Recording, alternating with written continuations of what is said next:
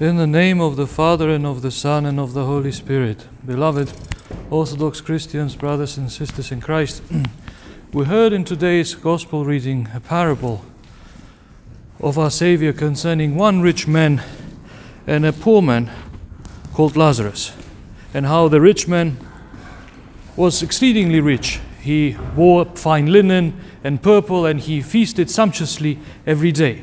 And this Lazarus, who was a poor man, didn't have so much as to clothe himself, didn't have enough clothes, let alone to feed himself. Therefore, this wretched man, Lazarus, was so poor that he lived outside in the streets and didn't have even the means to satisfy his belly and to clothe himself, so much so that dogs would come and lick his wounds, how destitute he was. And our Savior speaks about these two men and their end. How is it that one ended after his death and the other? And he says that the rich man, he opened his eyes in Hades.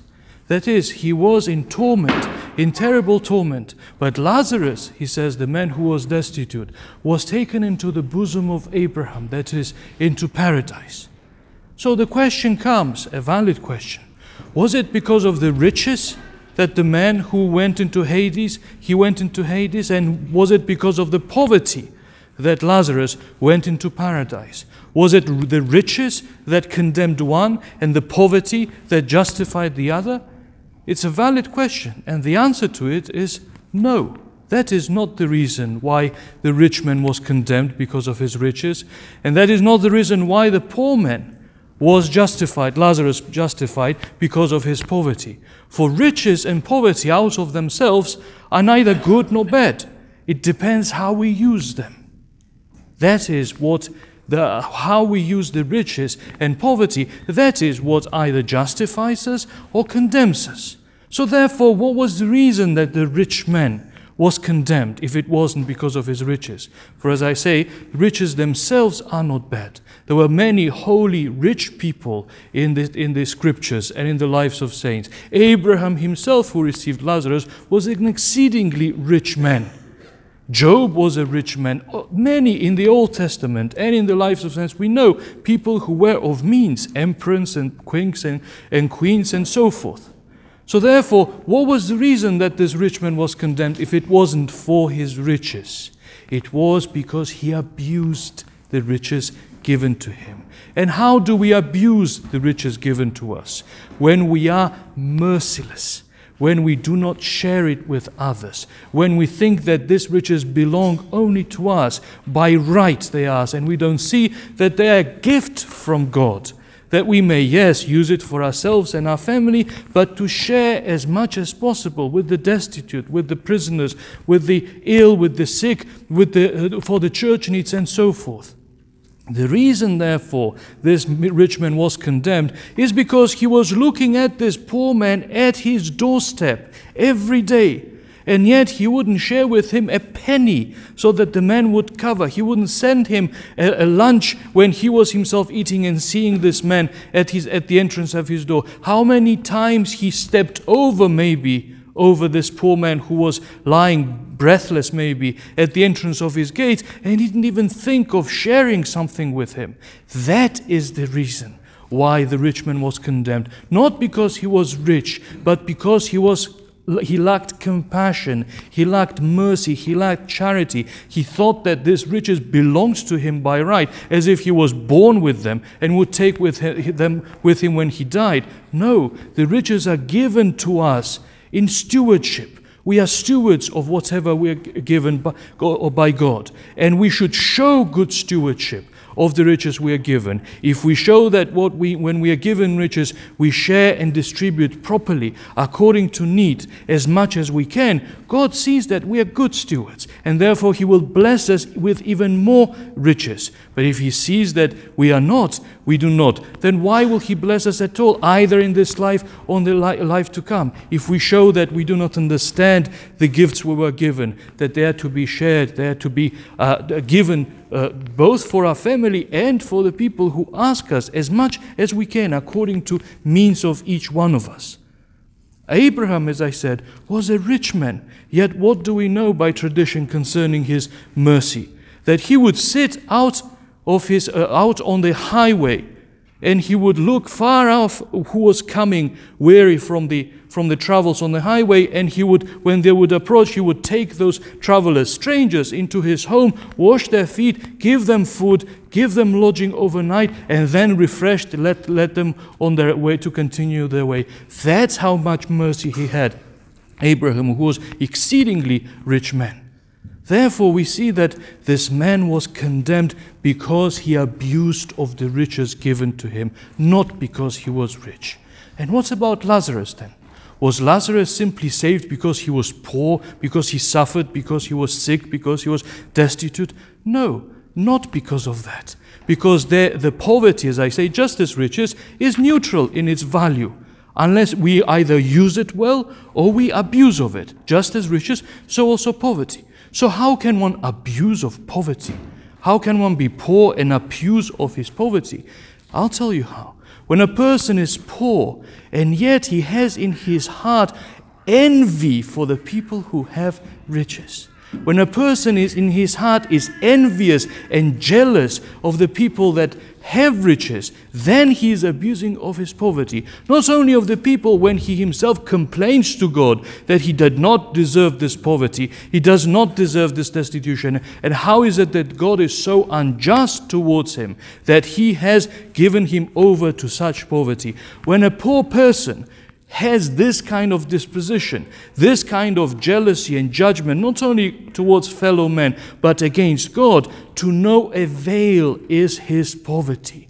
He will be destitute in this life and will not inherit anything in the other, because instead of using poverty for the correct means, that is, of thanking God, that he's just, he knows better than I do. I will thank him in riches and in poverty, just as Job, who was a rich man and then became the most destitute of all.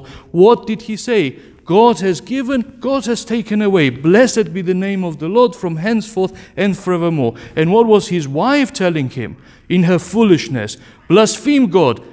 Tell him that why is it that he did that to you, and then you will be at rest and your heart will be at peace for having complained to God. And he says, you have spoken foolishly, woman. How will I complain to God who gave me breath? Are we going to bless God only in good times and then blaspheme him in bad times? No. In good times and in bad times, in riches and in poverty, to bless God and to thank him. And never to be envious for the ones who are doing better than us, but rather to attend to ourselves and never to be jealous of them. Therefore, poverty can be abused. And this is what Lazarus did not do. He lived at the gates of this rich man. He was destitute, looking at the riches and the sumptuous meals of this man, his purple and fine linen. Yet he never passed judgment on him. He never was jealous of him. He never said, look at this man who never helps me. Why is it that God is merciful to him and he has left me like that? He did not pass judgment over the rich man. He wasn't jealous or envious of me, but he was patient in his destitution. He was patient in his poverty. And that is why poverty was salvific for him. Not that he was sinless. The fathers say that maybe, St. John Chrysostom says it nicely, maybe Lazarus was suffering this poverty because he had to be cleansed of his sins, that he had committed sin in his life, and therefore God gave him a chance of poverty and illness so that in his patience he would clean his soul. That is how the fathers look at it. Therefore he used it properly. Lazarus in his poverty used his poverty properly and did not complain to God, did not consider God unjust. And neither was he jealous and envious of the person who was right in front of him, was so rich and yet so stingy in his of his riches.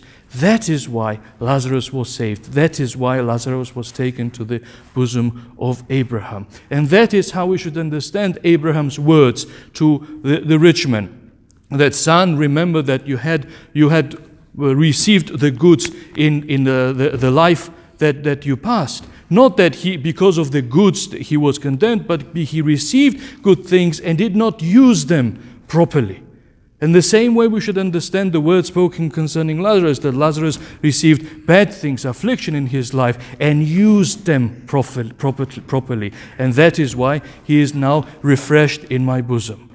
Let us continue with the narration of the parable. Then we hear concerning this gulf that is between Abraham, that is the paradise, and Hades, and with these flames of fire that are tormenting this man. What is this gulf, and what are these flames? Is this a gulf that God created to punish those who are not saved, and are these flames created by God so that He will punish and torture people? No, that is not the case, beloved Christians. Gulf that is there between this man and bosom of Abraham, that is the paradise, is the gulf that this man himself created throughout his life between him and God.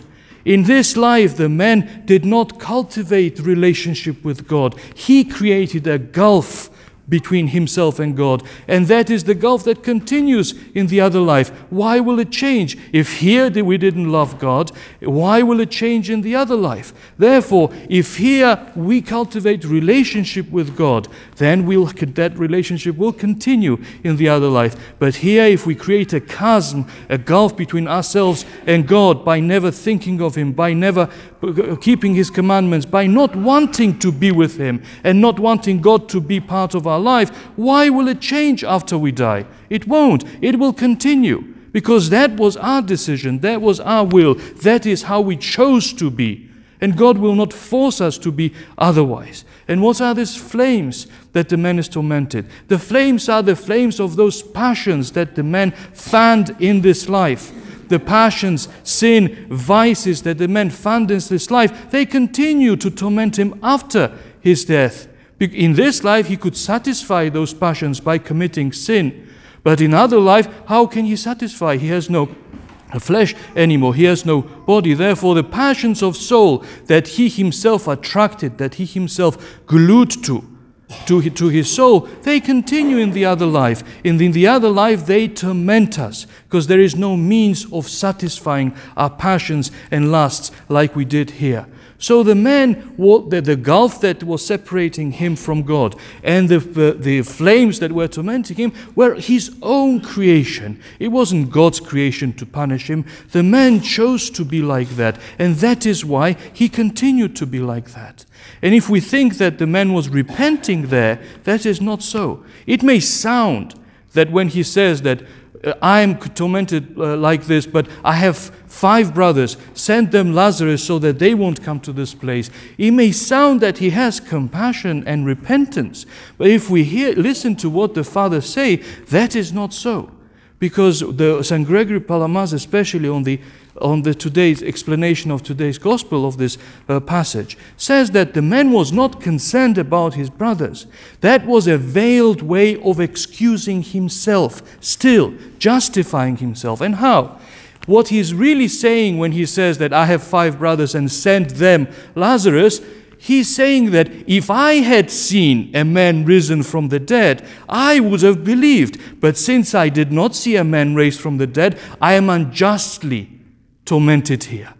Therefore, he's still in Hades reproaching God that he did not give him enough reasons to believe. He didn't give him enough causes to believe in him. And he brings as a veiled excuse his brethren, of which he did not really care. But he was telling Abraham that had I seen a man risen from the dead, of course would I have believed. But since I was never provided this opportunity, it means that I am unjustly tormented here. That is what he is saying really about in the veil of talking about his brethren. And what does he receive as an answer? He says, son, if your brethren do not believe it, Abraham tells him that they have the prophets and the Moses to believe, and that is enough. And he says, and he continues, says, no, if they had seen a man arisen, that is, if I had seen a man arisen, then they, that is, I would have believed. He says, Abraham, if they, that is, you, did not believe the prophets and Moses, neither will they, that is, neither would you have believed if men had risen from the dead and spoken to you. And that is what happened exactly. For our Savior resurrected, rose from the dead, men called Lazarus In reality, not in parable, in reality. And who of those who were persecuting our Savior, who of those who wanted to put him to death believed because of this risen man? None of them. The Jews who were lacked faith and did not believe, still did not believe when they saw Lazarus arisen, but rather they said, this man makes many miracles, and we have to do something to put an end to it. Look the reaction. Therefore the words of Abraham were true. If a man does not believe the words spoken by God in the Scriptures, if those words of the Gospel or of the Old Testament do not penetrate one's heart and do not put one in awe of God's mercy, of his love towards us, neither will a man risen from the dead, if one were to see a miracle of a man risen from the dead, will ever convince him. Because the faith that we have does not come from miracles. It comes from words of our Savior, words full of power, of grace, that penetrate one's heart. When we receive the faith and we accept it as a seed given to our heart, then every miracle is a confirmation of that faith. But if our heart is frozen, if our heart is hard and won't accept the words of our Savior and won't believe the gospel, then even if one were to see a risen man, hundreds of them, still will not be convinced. These are the explanation that the fathers give us, beloved Christian. We should hearken, especially concerning the riches and poverty. In whatever station God has put us, whether we were blessed with riches or we were blessed with the cross of poverty, let us use it properly. Let us use it properly of being merciful in our riches and never complain, never blaspheme God, never of saying that He is unjust, and never be envious of anyone if we were put in poverty. And this way, whether we are rich or whether we are poor, we will inherit to be also like Lazarus in the bosom of Abraham. Of this may our Savior deem us worthy. Amen.